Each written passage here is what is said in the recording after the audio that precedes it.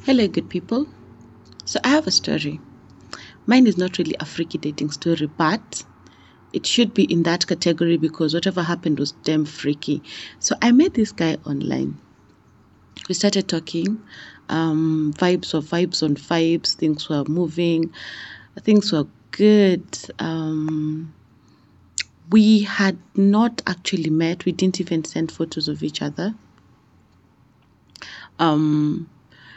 But one time we were like, hey, let's go for it. Maybe see each other's faces. Because I had personally fallen in love with his voice. And apparently so did he. So we were good. So we were calling each other, texting, talking stage ilikuwa imejipa. So that fateful night we decided to exchange photos. I sent, of course, the best one. Makeup on point. Nywele pale kawig kamevaliwa kafake. Yeah. Lighting, everything was on point. And I shared that photo and I was looking fire, baby girl. And then he sent his, and to my dismay, whatever voice, I don't know whether you guys also do the same thing. Like when you talk to someone, you create this face in your mind that fits that voice. That face did not fit that voice at all. Not even close. But, well, I'm an obsessive, so I had already liked the guy. So I was like, you know what? Looks don't really matter, do they yet now? Not really. Kaende. So we keep talking. Now he's interested in seeing this girl. So I'm like, yeah, sure, let's twende. What do you like? What kind of wine do you like? Of course, I'm a drunkard. Lakini itemini a girl toto. So I'm like, I like wine, white wine. And I was treated out. I was taken out. And yeah, it was time to go back home. So I think hii time ya kurudi nyumbani ushapewa dishi unapatiana mavitu, yeah? I think that's the rule.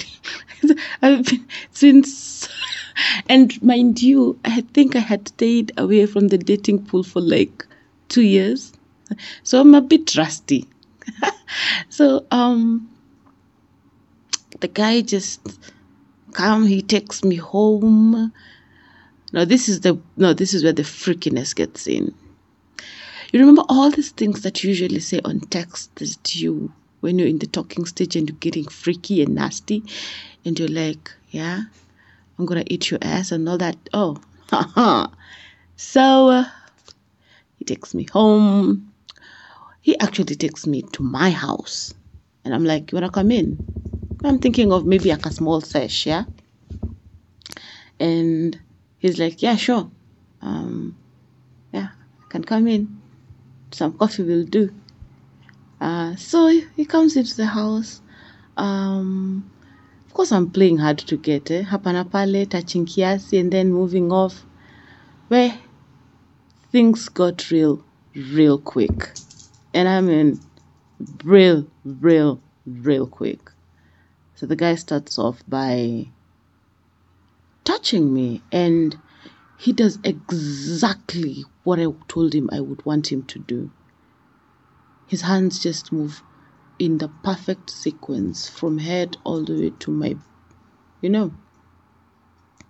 And I am gushing and I am ready to go. I am. But then there's that innocent human being inside there that goes, don't do it just yet. So I'm like, no, I don't want to do it right now. Let's wait. And it turned him off. The motherfucker was turned off, and bro, I was left high and dry. Should I say wet and high and wet? High and wet, yes.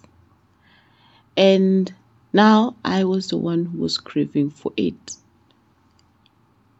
To cut a so long story, yeah, I was left as an open switch up to today. And I just would want to ask ladies, have you all ever had someone come into your life for just a few minutes or just a few days and give you this unexplainable craving that every single time you think about shagging, that is the first person that comes to your mind? I just want to know,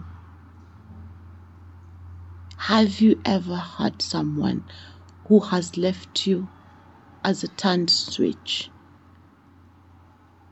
and you can't stop thinking about them?